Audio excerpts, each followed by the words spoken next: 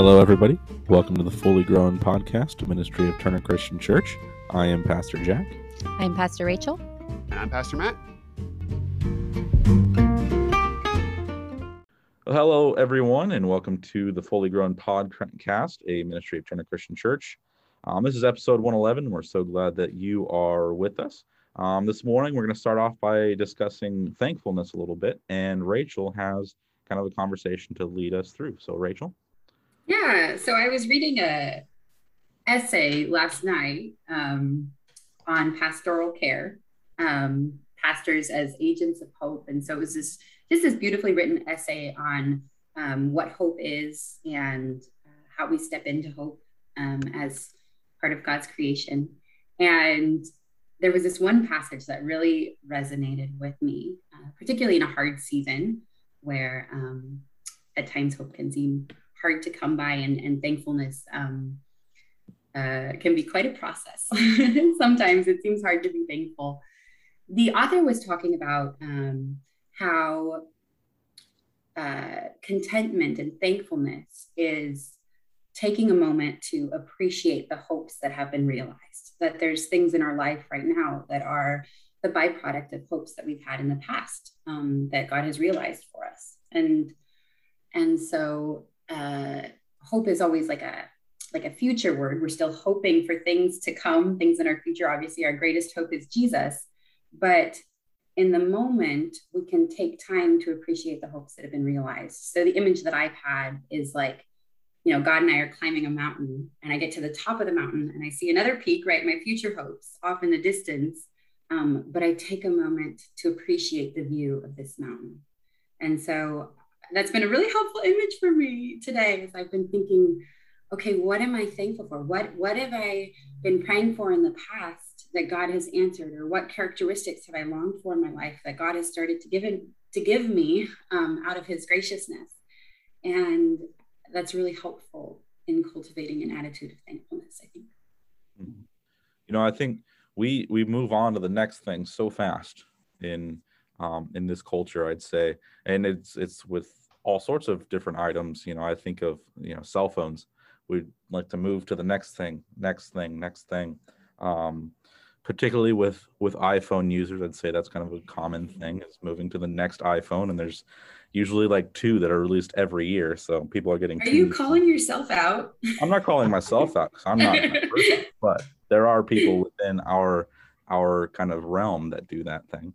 But I also think of the Israelites and how, they would move to the next thing so fast. They'd get upset, and they would not feel contentment, and they'd say, well, we need this. And then God would provide it for them. And then they wouldn't be really thankful, and they'd move on really quickly and say, we want the next thing. We need this. And then God would provide it for them.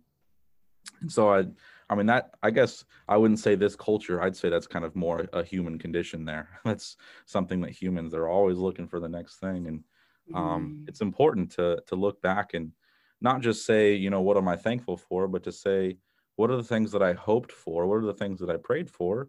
And how did those come to fruition? How did God provide those things? Because that can just really encourage us and just propel us into ministry, into life, into family relationships that are hard or are good, but we need energy for, or whatever that kind of looks like. So I'd say that's kind of my reflection on that topic that you brought up there, Rachel. Yeah, I really like that perspective, and something that Rachel, you mentioned when we were getting ready for the podcast is how Christians will often say, well, if you're mourning something, then count your blessings and that'll make you feel better, or that will correct your perspective.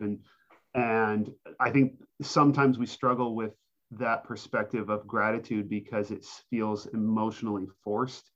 And I think that's fair, because we often treat gratitude and, for lack of a better word, I guess, mourning as like a scale or a zero-sum game, where if you're mourning, you're not thankful. And if you're thankful, you're not mourning. So if you're ever upset or mourning something, it's because you're not being grateful enough. And if you would just focus on the privileges you do have or the things God has done, you would feel better. And I don't think that that's true. I think that you find a lot in scripture mixes of mourning and gratitude, and being able to be in that place where you can look back behind you at how high God has taken you, and also look up at how much farther you hope he will take you, and be able to be grateful for what God's done, and also mourn what you've lost in your life, or what, and not say, well, I can't mourn that because I'm supposed to be grateful. It's kind of like saying, well, I lost my arm, but I still have 3 good limbs, so I shouldn't feel bad about losing my arm. Like, no, you can feel bad about losing your arm. You can mourn the arm and still be grateful that you have the other 3. So I think sometimes we like guilt ourselves into not mourning by just saying you should be thankful instead. And yeah, I just like the idea that we can do both.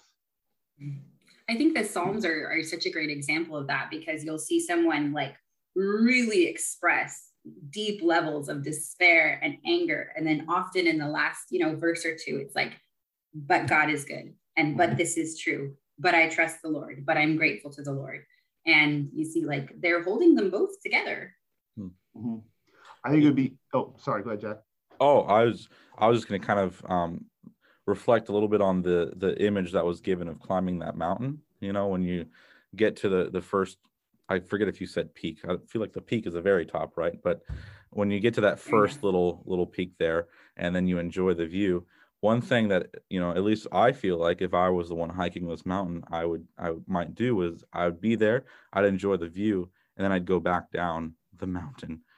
And I think within this analogy, it's important to remember we need to get to that peak, but then also keep going and still hope for those things in the future, not just get to there and say, well, how is my hope realized? And then just be like, okay, and then I'm good. And then just completely stop. Or I don't know if that really makes sense, but I was just thinking about that whole analogy. And if I were hiking a mountain, how I'd get to the first one and say, yeah, that's a pretty view. That's enough for me. And then go back down the mountain.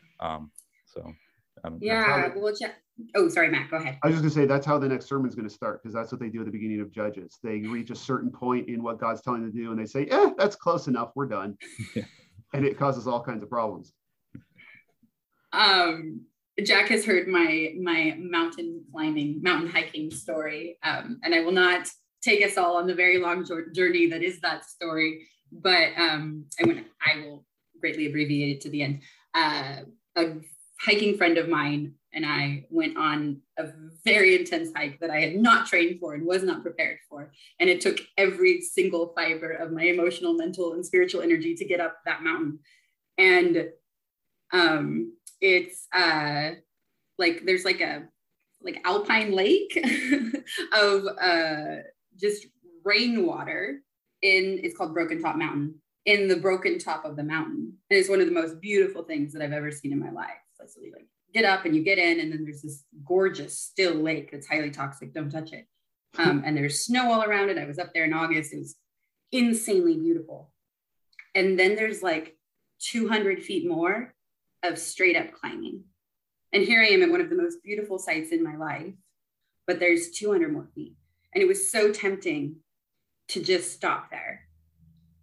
And I was so exhausted. But then I go, by an act of God, I get up the last 200 feet, and Three Sisters Wilderness is just spread out below me. And it was even more gorgeous than the view that I just had in my mind. Not that you necessarily should rank views, but and it felt like I was sitting on the edge of the world with one of my good friends, and we watched the sunset over the wilderness. And if I hadn't gone that last 200 feet, if I'd said, oh, this is good enough, I would have missed out on one of the best moments of my life, watching the sunset. It's a beautiful place. That's cool.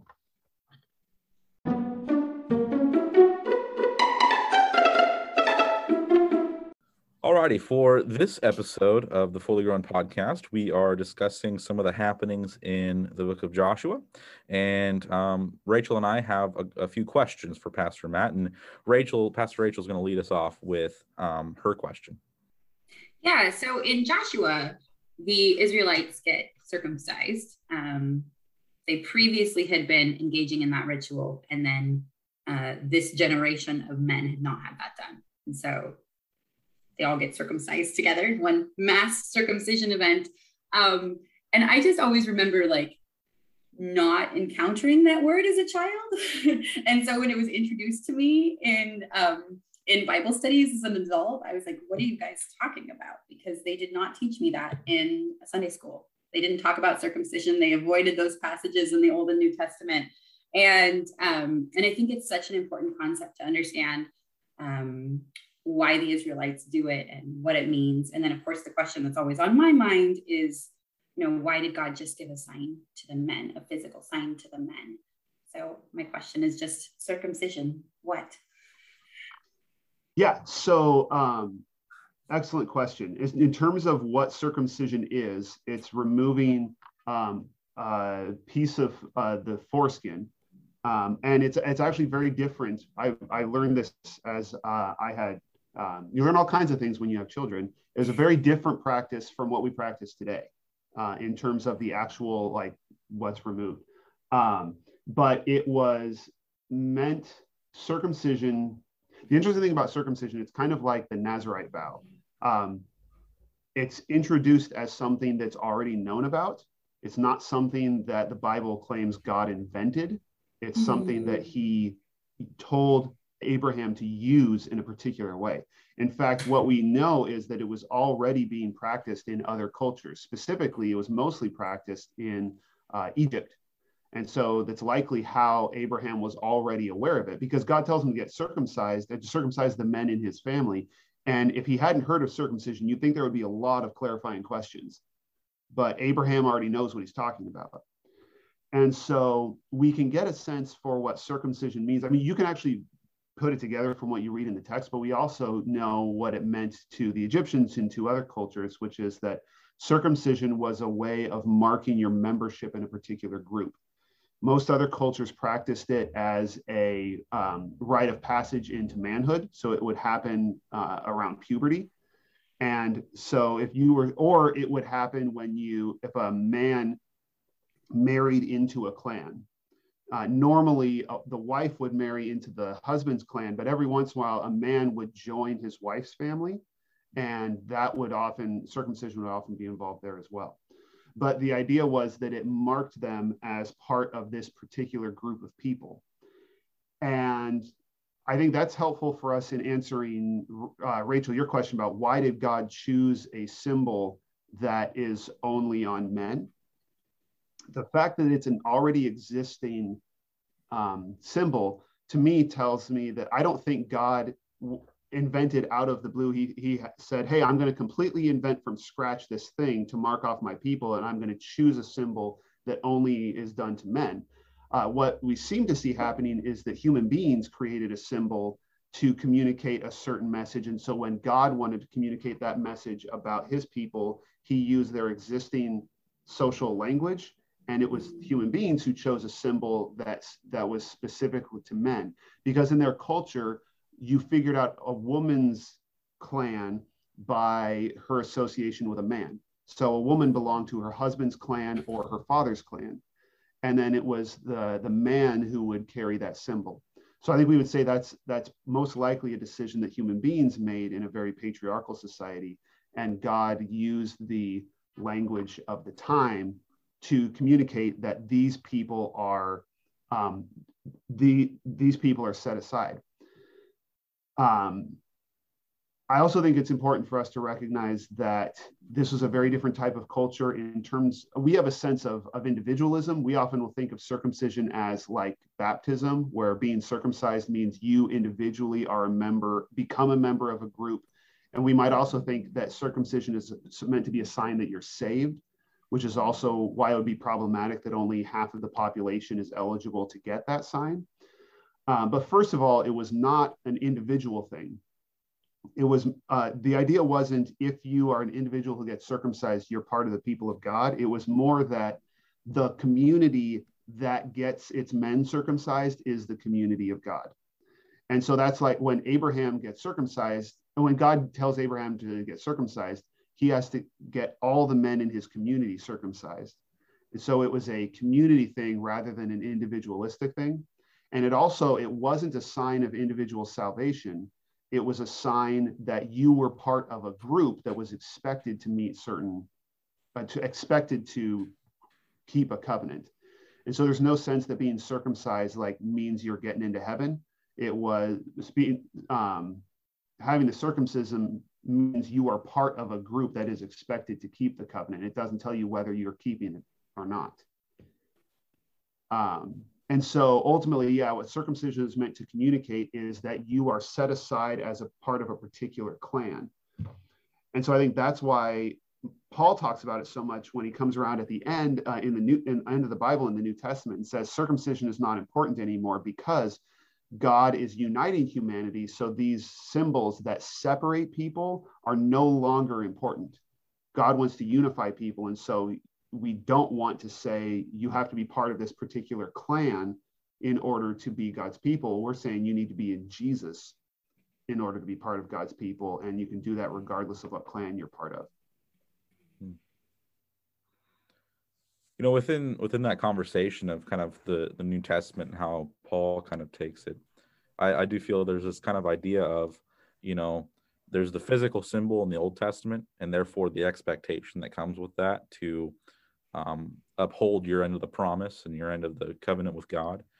And when it moves to the New Testament, and Paul's then saying, you know, circumcision isn't important, not that actions weren't important in the Old Testament, but it almost becomes, you know, your changed life is kind of the symbol, is the sign of your kind of who you belong to, in a sense. You know, I mean, my class on Sunday morning has been going through Galatians and James, and there's kind of within both those letters kind of these ideas of you live a changed life, and that's going to be shown through how you treat people, how you act, and that should be I hesitate to use the word proof, but that should kind of show people who you are and who you belong to. Yeah, absolutely. And actually Moses already in Deuteronomy will tell the people one day God is going to circumcise your hearts. And that what that means is that the mark that will set God's people apart will be in their heart, not meaning that for Hebrews, heart was the site of your thoughts as well as your, you know, it was more like your mind. But the idea is that your decisions and your behaviors and the kind of person that you are would be what sets you aside as God's people, as opposed to what you've done to your body. Yeah. Does that answer kind of what you had been wondering about? Thank you so much, Matt. I feel like that was really good. Hit all the points. And I'd never satisfactorily heard an answer to why it was men only. All the explanations that I'd heard seemed very dodging the question. So I really appreciate that. Yeah, you know, I've been thinking about this a lot lately. I had a conversation with one of our elders recently, and there have been conversations about like the pagan aspects of Christian holidays.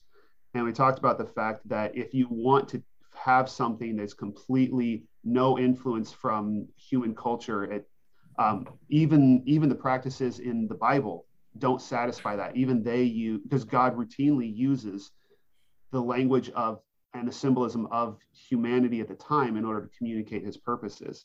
And so circumcision was something people are already doing. Sacrifices are something people are already doing. Nazirite vows are something people are already doing. And God uses that language to communicate his purposes. But he's redeeming something that we've created. And so we can still identify, like it was a human being's choice to make this a symbol, and God's used it to say something else. Well, you just used a word that I love so much, which is redeemed. And I love to see all the examples through the Bible and in our modern culture of how God takes these very human things and redeems them for his purposes. And the example that I always go to, which I'm sure the two of you have heard me use before, is, you know, how many of hymns written in America were originally based to the tune of drinking songs, because that's yes. That's the tune that people knew. But let's put Christ in them. Let's take these songs that had other purposes and let's make them for Jesus. Yeah, And another example of that is baptism. Baptism is something that was already being done in the culture. And there are some roots in the Old Testament, but baptism isn't really practiced in the Old Testament. But I do think it's meaningful that when Jesus, when God in the New Testament chooses a symbol, he chooses something that is done to, and it can be done to anyone and everyone. And so that new symbol of membership in God's people is universal. Mm-hmm. All righty. Well, I'd say that was a good conversation. So my first question here has to do with Joshua and the Israelites overtaking Jericho. They defeat Jericho, right? So it's done. It's happened.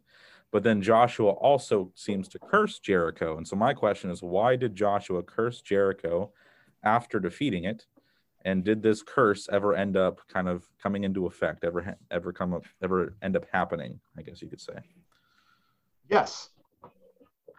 So that is an excellent question because it fits really well with what we were talking about in the sermon about Hiram. So Hiram is devoting something to God, and Hiram was not only something that only the Israelites did. We found other cultures doing the same thing. And most commonly, what they would do is they would level a city and they would dedicate it to their gods. And what that meant was nobody is allowed to build here ever again because it's this God's property. And so if anybody else builds on the land, then they are using that property for their own benefit, and they're actually stealing it from the gods. Because when you're dedicating things to a god who's not actually going to physically live there, I think the problem is that you can do a lot of half-hearted gifts and say, sure, I've dedicated this to God. I mean, I'm farming on it a little on the side and I'm making money off of that, but no, I've dedicated it to God. He won't mind. It's a absentee landlord kind of thing. So if you want to make sure that you've really dedicated it to a god, then you say no one gets to use it. That's why they would kill the livestock, is because that way no one gets to make money off of the livestock because it's God's. And so when Joshua puts a curse over the city, he probably did that in multiple cities. That's the idea that we didn't win this battle. God won this battle. And so the city belongs to him. And we're going to let him keep it. He's keeping it for himself, which means nobody gets to live here. Now, the curse that he actually pronounces is interesting. I should have already had this open. I guess podcasters can't see me. I'm leafing through my Bible, finding this passage. All right. So he says, this is Joshua 6:26. At that time, Joshua pronounced this solemn oath. Cursed before the Lord is the one who undertakes to rebuild this city, Jericho. At the cost of his firstborn son, he will lay its foundations. At the cost of his youngest, he will set up his gates. And so there's something ambiguous about that. He's saying basically the guy who builds this is going to lose his firstborn son. What you can't really tell is, does that mean like some kind of tragedy is going to befall his youngest son or his firstborn son? Or does that mean he's going to have to sacrifice his firstborn son in order to lift the curse? It's kind of ambiguous. And then what happens is, obviously we know, well, not obviously, but there are stories about Jesus traveling through Jericho. So we know that Jericho gets rebuilt. And there is a specific story in 1 Kings where that happens. It's 1 Kings 16. So in 1 Kings 16:34, it says, in Ahab's time, Hiel of Bethel rebuilt Jericho. He laid its foundations at the cost of his firstborn son, Abiram, and he set up its gates at the cost of his youngest son, Segub, in accordance with the word of the Lord spoken by Joshua, son of Nun. Now, even there, it's still ambiguous as to what exactly that means. We'll talk about this briefly in the sermon, that I think we can tell that the curse is not God saying, I want someone to sacrifice their child, because he says that's the worst thing that the Canaanites do. And I don't want you doing any of those things, certainly not sacrificing children. So we know that God does not want sacrificing children. So I think it more indicates that there was some kind of, I'm not sure exactly what that means. But certainly that the curse was real, or that the curse, not the curse was real, but the what Joshua was saying was serious. He wanted the Israelites to take it seriously, and it is no small thing to take something back from God that has been dedicated to him. I think that's the definite takeaway, is that that dedication was serious and real. I got a second question now. I was kind of hoping just that we could have a conversation about this as the three of us here. But within the book of Joshua, right, there's several commands laid upon Joshua and the Israelite people. And so I was wondering, what do we do as believers today in our time? What do we do with commands and promises that are spoken directly to someone in the Bible? So, so in Joshua 1, we had been talking about this earlier, that in Joshua 1, God tells Joshua to be strong and courageous, and people will use that a lot to encourage each other, the Christians, to be strong and courageous. And so we will take that, we'll often talk about that as an instruction to us, and ignore all the other instructions that are equally a part of what God is saying. So nobody, we think we're supposed to be bold and courageous, but we don't think that we're supposed to meticulously keep the book of Deuteronomy, which is also said in that passage. So how do we navigate the fact that we're reading stories spoken to characters in a totally different arrangement, or a totally different stage of God's plan? And one of the things I like about this question is it returns to the theme that we've really been hitting a lot in this podcast about reading the Bible as a story. I think one of the problems that we run into as Christians is we read the Bible as if it says, for my case, dear Matthew, in the beginning, God created, and it's just all addressed to me. And there's a subtle but important difference. I think how we should read it is, dear Matthew, here's what you missed in the beginning. And it's telling the story. It's not speaking to me. It's catching me up on the story of what God has been doing in the world, and the story that I'm invited to be a part of. Because what that means is that I'm reading Joshua not as God's not speaking to me there. He's speaking to Joshua, but it's the same God who does speak to me.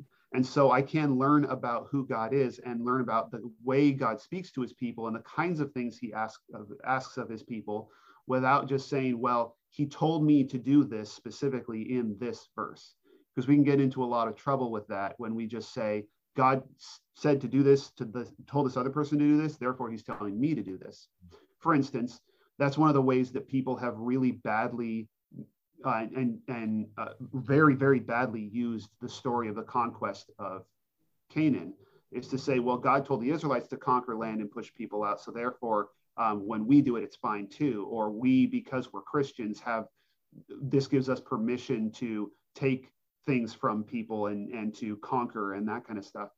And the fact that God said it to a certain group of his people at a certain time does not mean he said it to me. But what we try to do at the end of each of these sermons, what I'm trying to do is to then say, if we know that we're dealing with the same God, then what does this tell us about the way that God operates? And so in that way, you can get to a point where God does often call us to be bold and courageous when he gives us a mission, but he doesn't call us all to meticulously follow the book of Deuteronomy. Yeah. Does that make sense? Yeah, it does. And I was kind of thinking about it in this context, and I find it interesting that sometimes, we tend to hold on to things so tightly. We read it in scripture and we say, okay, that's just how it is. That's how it's supposed to be. When in reality, reading scripture as a story, we can understand things and say, this is how I see God operating. This is a command that he gives in this way to the Israelites. Jesus seems to give a command that's similar, but not the same in the New Testament. Just thinking about some of the different commands that God gives the Israelites in the Old Testament, and then Jesus saying, love God and love others. And But in reality, these are still stories, and Jesus is still in a different time and a different context and communicating those things. And I do think that we should listen to what he's saying and should do those things. But there's a lot of times, specifically with like Paul or, those different letters, those are written to specific people in a specific context. And so a lot of what we understand from those sections of scripture, I think, kind of can be understood sometimes as, educated kind of assumptions, which isn't bad. I'm not saying that in a bad way, but kind of like, we if we read it as, I forget the specific term that you use, Matt, but kind of as like a textbook or some way to a reference book, yeah. Then we look at Paul and what he said and say, that is the theology on this, or that is how we're supposed to do this, or that's how we're supposed to handle the situation. When in reality, Paul was speaking to a specific people at a specific time, and other people are going to come to other conclusions about what Paul is saying there, because they might have some sort of different educated kind of assumption that they come to with that theology. I'm trying to be careful about what I'm saying here, but all I am saying is there are some things that I think we read scripture as a reference book and we say, this is how this is. And if someone else thinks differently, it is wrong. When I don't think we should be approaching scripture in that way. Paul was big on unity, right? That was something he wanted to see happen within the churches. And there are some things that we read sometimes within scripture and say, this is a reference book and this is just how this theology is. And it's like, not quite, maybe they've come to a different conclusion because they've studied some different things. I don't know if I'm making any sense here. Yeah. I think what I wouldn't want people to think is that we're saying that they can't get truth from scripture. Mm-hmm. But I think the main difference between the Bible as it is and a reference book is that in a reference book, everything is an equal truth claim. Everything is equally clear. And in scripture, what we find is some things are very important and very clear and emphasized a lot. And other things are mentioned once or twice or taken only in particular context. And when we treat it like a dictionary, then we think, oh, well, this is the answer for that question, period. And what we're actually doing is we're really emphasizing one passage where someone else will really emphasize a different passage. Mm-hmm. And we get into a lot of trouble when we do that. But the things that need to be clear in scripture are, the essential parts of the faith are very, very clear. And so, I think that's an important guidepost for us, is that we be clear on the things the Bible is clear about. Yeah.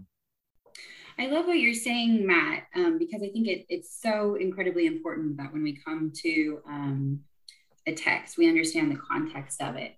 At the same time, that actually goes hand in hand with a discerning and intimate reading of the text, because you can sit down with Joshua 1 and have a situation in your life that's burdening your heart, and you can read this understanding who Joshua is and what's happening in the story, and God might prompt you in your intimate reading to go be strong and courageous in your particular situation, and to maybe not to immerse yourself in the laws, but to immerse yourself in Jesus and the words of Jesus in the New Testament as you go and be strong and courageous in whatever it is your situation is.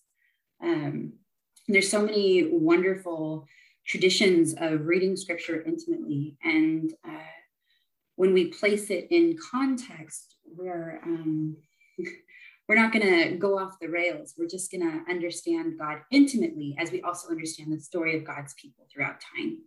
So one of the ways that I really like to do that is there's a style of reflective reading called Lectio Divina, and I love to do it in groups, because as people discern together the intimate message that God has for them, they're sharing it with one another. And I recall a time when I was particularly gung-ho about a certain dream.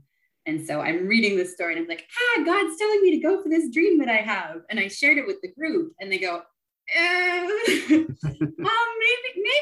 maybe not that, the text might not actually be telling you that, Rachel. And so then we can edify and encourage one another in the right direction.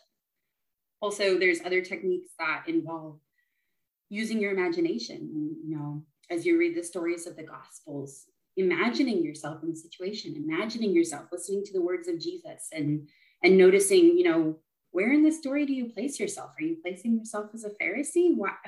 What's going on there? What's in your heart that you and Jesus need to work out?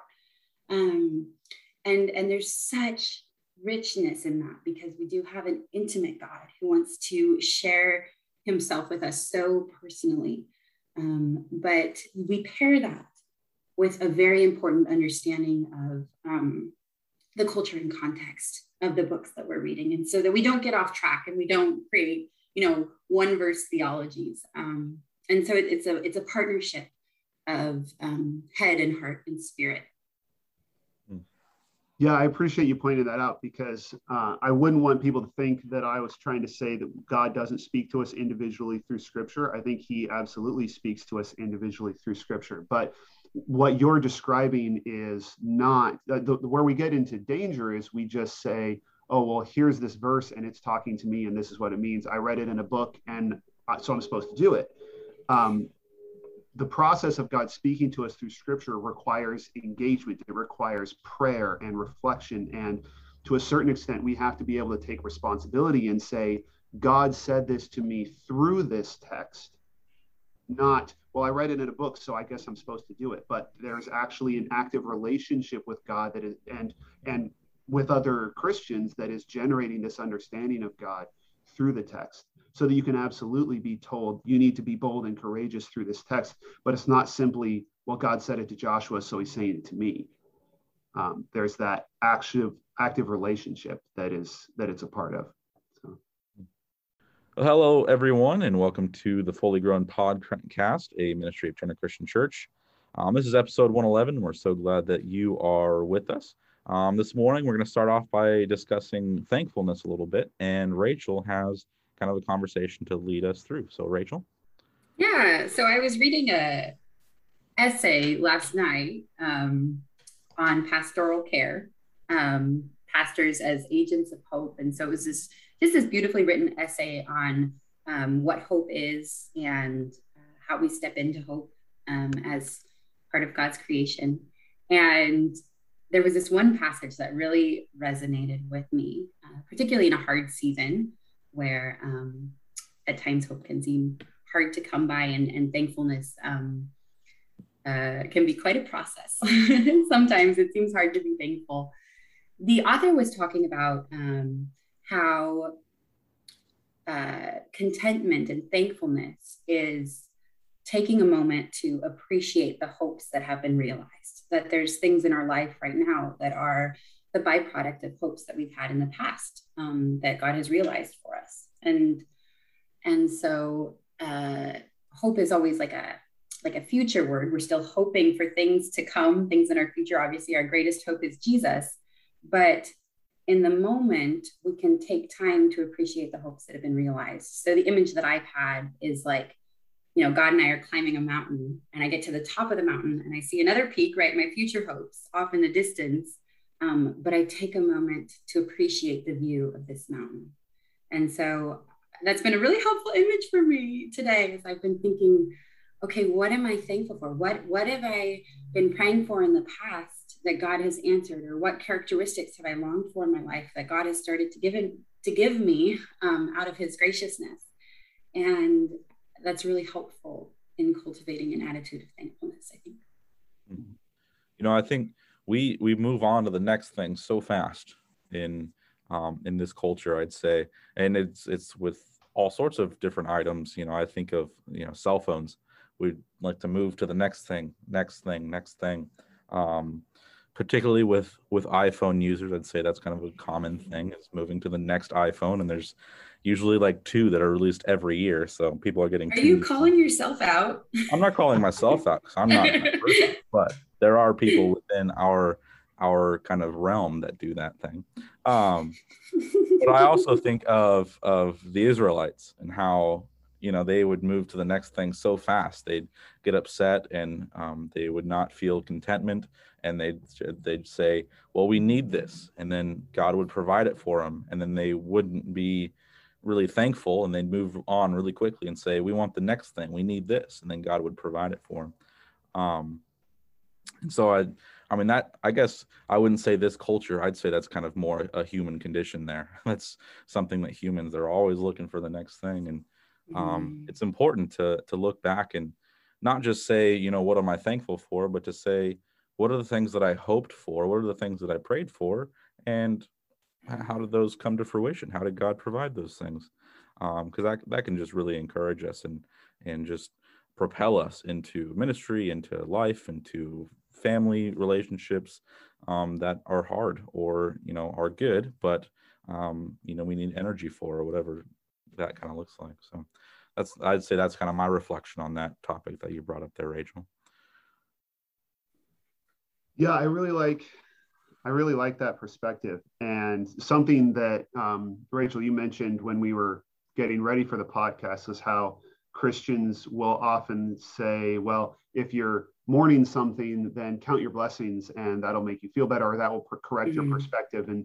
And I think sometimes we struggle with that perspective of gratitude because it feels emotionally forced. And I think that's fair, because we often treat gratitude and, for lack of a better word, I guess, mourning as like a scale or a zero-sum game, where if you're mourning, you're not thankful. And if you're thankful, you're not mourning. So if you're ever upset or mourning something, it's because you're not being grateful enough. And if you would just focus on the privileges you do have or the things God has done, you would feel better. And I don't think that that's true. I think that you find a lot in Scripture mixes of mourning and gratitude, and being able to be in that place where you can look back behind you at how high God has taken you, and also look up at how much farther you hope He will take you, and be able to be grateful for what God's done, and also mourn what you've lost in your life, or what, you know, and not say, well, I can't mourn that because I'm supposed to be grateful. It's kind of like saying, well, I lost my arm, but I still have 3 good limbs, so I shouldn't feel bad about losing my arm. Like, no, you can feel bad about losing your arm. You can mourn the arm and still be grateful that you have the other 3. So I think sometimes we like guilt ourselves into not mourning by just saying you should be thankful instead.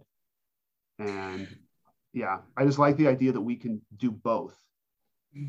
I think the Psalms are such a great example of that, because you'll see someone like really express deep levels of despair and anger. And then often in the last, you know, verse or two, it's like, but God is good. And, but this is true, but I trust the Lord, but I'm grateful to the Lord.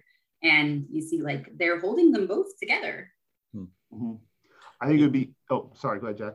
Oh, I was just going to kind of reflect a little bit on the image that was given of climbing that mountain. You know, when you get to the first, I forget if you said peak. I feel like the peak is the very top, right? But when you get to that first little peak there, and then you enjoy the view, one thing that, you know, at least I feel like if I was the one hiking this mountain, I might do is I would be there, I'd enjoy the view, and then I'd go back down the mountain. And I think within this analogy, it's important to remember we need to get to that peak, but then also keep going and still hope for those things in the future, not just get to there and say, well, how is my hope realized? And then just be like, okay, and then I'm good. And then just completely stop. Or I don't know if that really makes sense, but I was just thinking about that whole analogy. And if I were hiking a mountain, how I'd get to the first one and say, yeah, that's a pretty view. That's enough for me. And then go back down the mountain. Yeah. Well, oh, sorry, Matt, go ahead. I was just gonna say, that's how the next sermon is going to start, because that's what they do at the beginning of Judges. They reach a certain point in what God's telling them to do, and they say, yeah, that's close enough. We're done. And it causes all kinds of problems.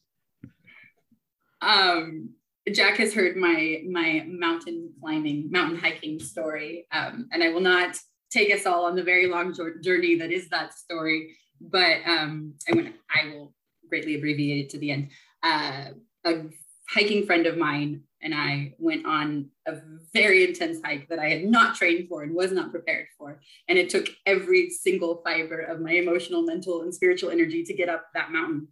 And it's like there's like a alpine lake of just rainwater it's called Broken Top Mountain, in the broken top of the mountain. And it's one of the most beautiful things that I've ever seen in my life. So you like get up and you get in, and then there's this gorgeous still lake that's highly toxic. Don't touch it. And there's snow all around it. I was up there in August. It was insanely beautiful. And then there's like 200 feet more of straight up climbing. And here I am at one of the most beautiful sites in my life, but there's 200 more feet. And it was so tempting to just stop there. And I was so exhausted. But then I go, by an act of God, I get up the last 200 feet, and Three Sisters Wilderness is just spread out below me. And it was even more gorgeous than the view that I just had in my mind. Not that you necessarily should rank views, but and I felt like I was sitting on the edge of the world with one of my good friends, and we watched the sunset over the wilderness. And if I hadn't gone that last 200 feet, if I'd said, oh, this is good enough, I would have missed out on one of the best moments of my life, watching the sunset. It's a beautiful place. That's cool.